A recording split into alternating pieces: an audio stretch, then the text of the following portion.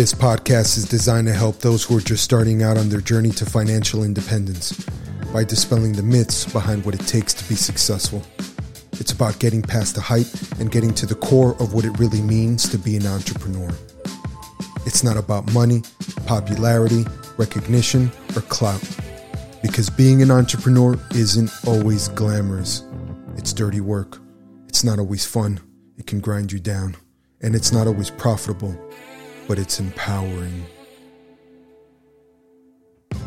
We'll build your mindset, define your plan, shape your perspective, and grow your vision while grounding your expectations so your success is built on a solid foundation that can withstand the pressures of building something for yourself. If you really want to know what it takes to be a successful entrepreneur, and this message resonates with you, then entrepreneurs, we should talk. Welcome back to the show, guys. I'm your host, Dave Ordonez. Last podcast, we talked about the importance of your why, your driving factor, the reason at your core that you no longer want to be part of the rat race and want to build something for yourself. The importance of it is because you're going to keep going back to it in those tough moments to remind yourself, when you ask yourself, why am I still doing this? Your why is important. Okay, now you've defined your why. What's the next step? Well, before you actually make the move, quit your day job or your current job, whatever you want to call it, and you're going to go out on your own and build something. Well, there's something else that you need to decide. And it's also extremely important. And in some ways, even more important than your why. Because it's going to define the direction that you're going to go in. And that is, you need to decide whether you want to own a business or own a job. So what does that mean? Own a business or own a job? Well, it's simple. The fact of the matter is that most of new businesses that are created are built from the mindset of, you know what? I'm good at what I do for this guy or for this company, whatever the case. I could do this myself. As a matter of fact, I'm probably one of the best people here doing what I'm doing. So why don't I just do this for myself? Get my own customers and then just work for myself. Awesome, right? Well, here's the problem with that. It can be very limiting to start a business from that perspective because you're limited to the viewpoint and the perspective of becoming an owner-operator. That's to say you're on a daily basis operating from an operator's point of view, meaning getting the job done. The day-to-day grind, that's where you live. You live in the what's needed right now. What do I need to build right now? What do I need to make right now? The next sale, the next whatever, right?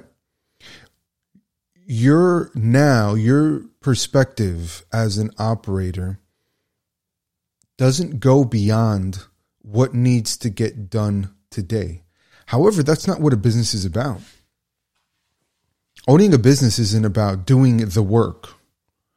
Owning a business is about building something greater than the work.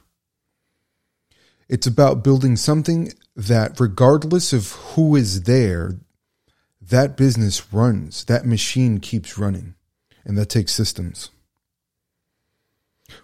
Procedures, right? Really, they're systems. System is something that you initiate and it just works on its own. Now, is there something wrong with just being an owner-operator? No, absolutely not. But again, it goes back to you need to decide what it is that you want to do. Do you want to own a business or do you want to own a job? Because if you're going to start a business just from the operator's perspective, well, that's okay. That's a good enough reason to give it some serious thought. And if you decide, you know what, I just want to own my job, meaning I don't have to punch in or punch out to anybody other than myself, and I just want to make a living doing that with no plans or expectations of growing your business, then that's fine. However, if part of becoming independent and building your own thing, if part of it is growing and expanding, hiring people, right? Being a company, then because most of us start out as an operator's perspective, then we need to take a step back and say, okay, well, I do the day in and the day out, the grind, right? We're the foot soldiers. So when we start a business from that perspective. But we lose sight of customer acquisition, customer service, warranties, insurance, workers' compensation, overhead, expenses, programs, people calling out sick, employees, human resources, logistics, legalities. Man, nothing that you do on a daily basis right now. So you need to consider that. Do I want to own my job or do I want to own a business? Now, the only thing that really changes from that point is, well, you're going to say to yourself, okay, well, maybe he does have a point, but I'm going to start out as an operator anyways, right? Like as an owner operator. Yeah, most of us start that way because we don't have enough capital to hire people from the beginning. And as a matter of fact, even if we did, we don't have the proper plan to implement that. There's no systems in place. There are no operating procedures to work from. So it's a new business. So in the beginning, yeah, you're going to be doing your own work. You're going to be getting the customers. You're going to be designing the products. You're going to be building them. Whatever it is that you do, you're going to be everything in that business. But from the get-go, you have to decide if you want to grow that business into something that functions even when you're not there, then that perspective needs to change from the beginning.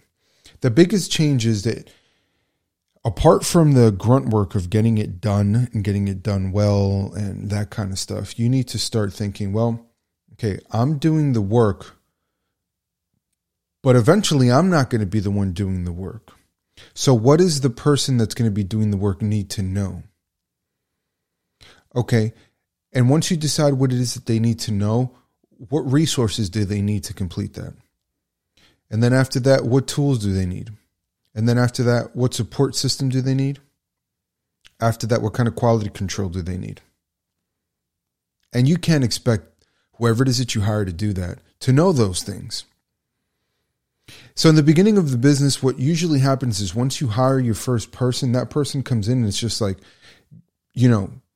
grab the hammer and go. Like, just start working. Help me out with the load. And that's enough for quite some time because you're like, oh man, it's a weight off of my shoulders.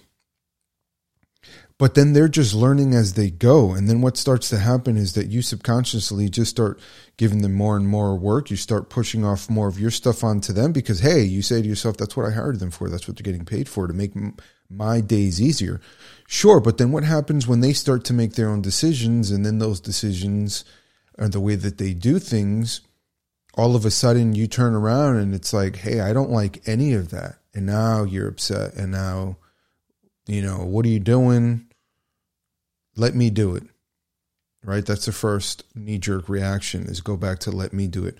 Well, you can't blame that person because you never thought far enough into the future to say, I need to train this person. I need to set the expectations. I need to train them on what they need to do. I need to give them the tools and resources so that they can do that job.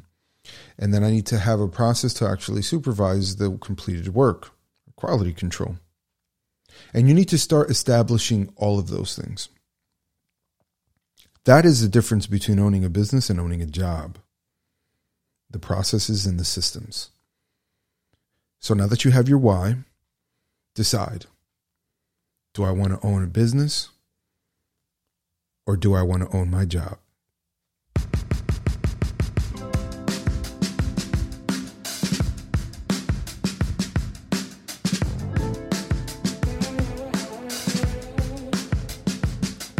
Next thing we're going to talk about on the next episode, how to start planning. What is it that you need to plan on so that you can start building something for yourself? Once again, I'm your host, Dave Ordonez. Thanks for tuning in, guys. It's been a pleasure. See you on the next podcast.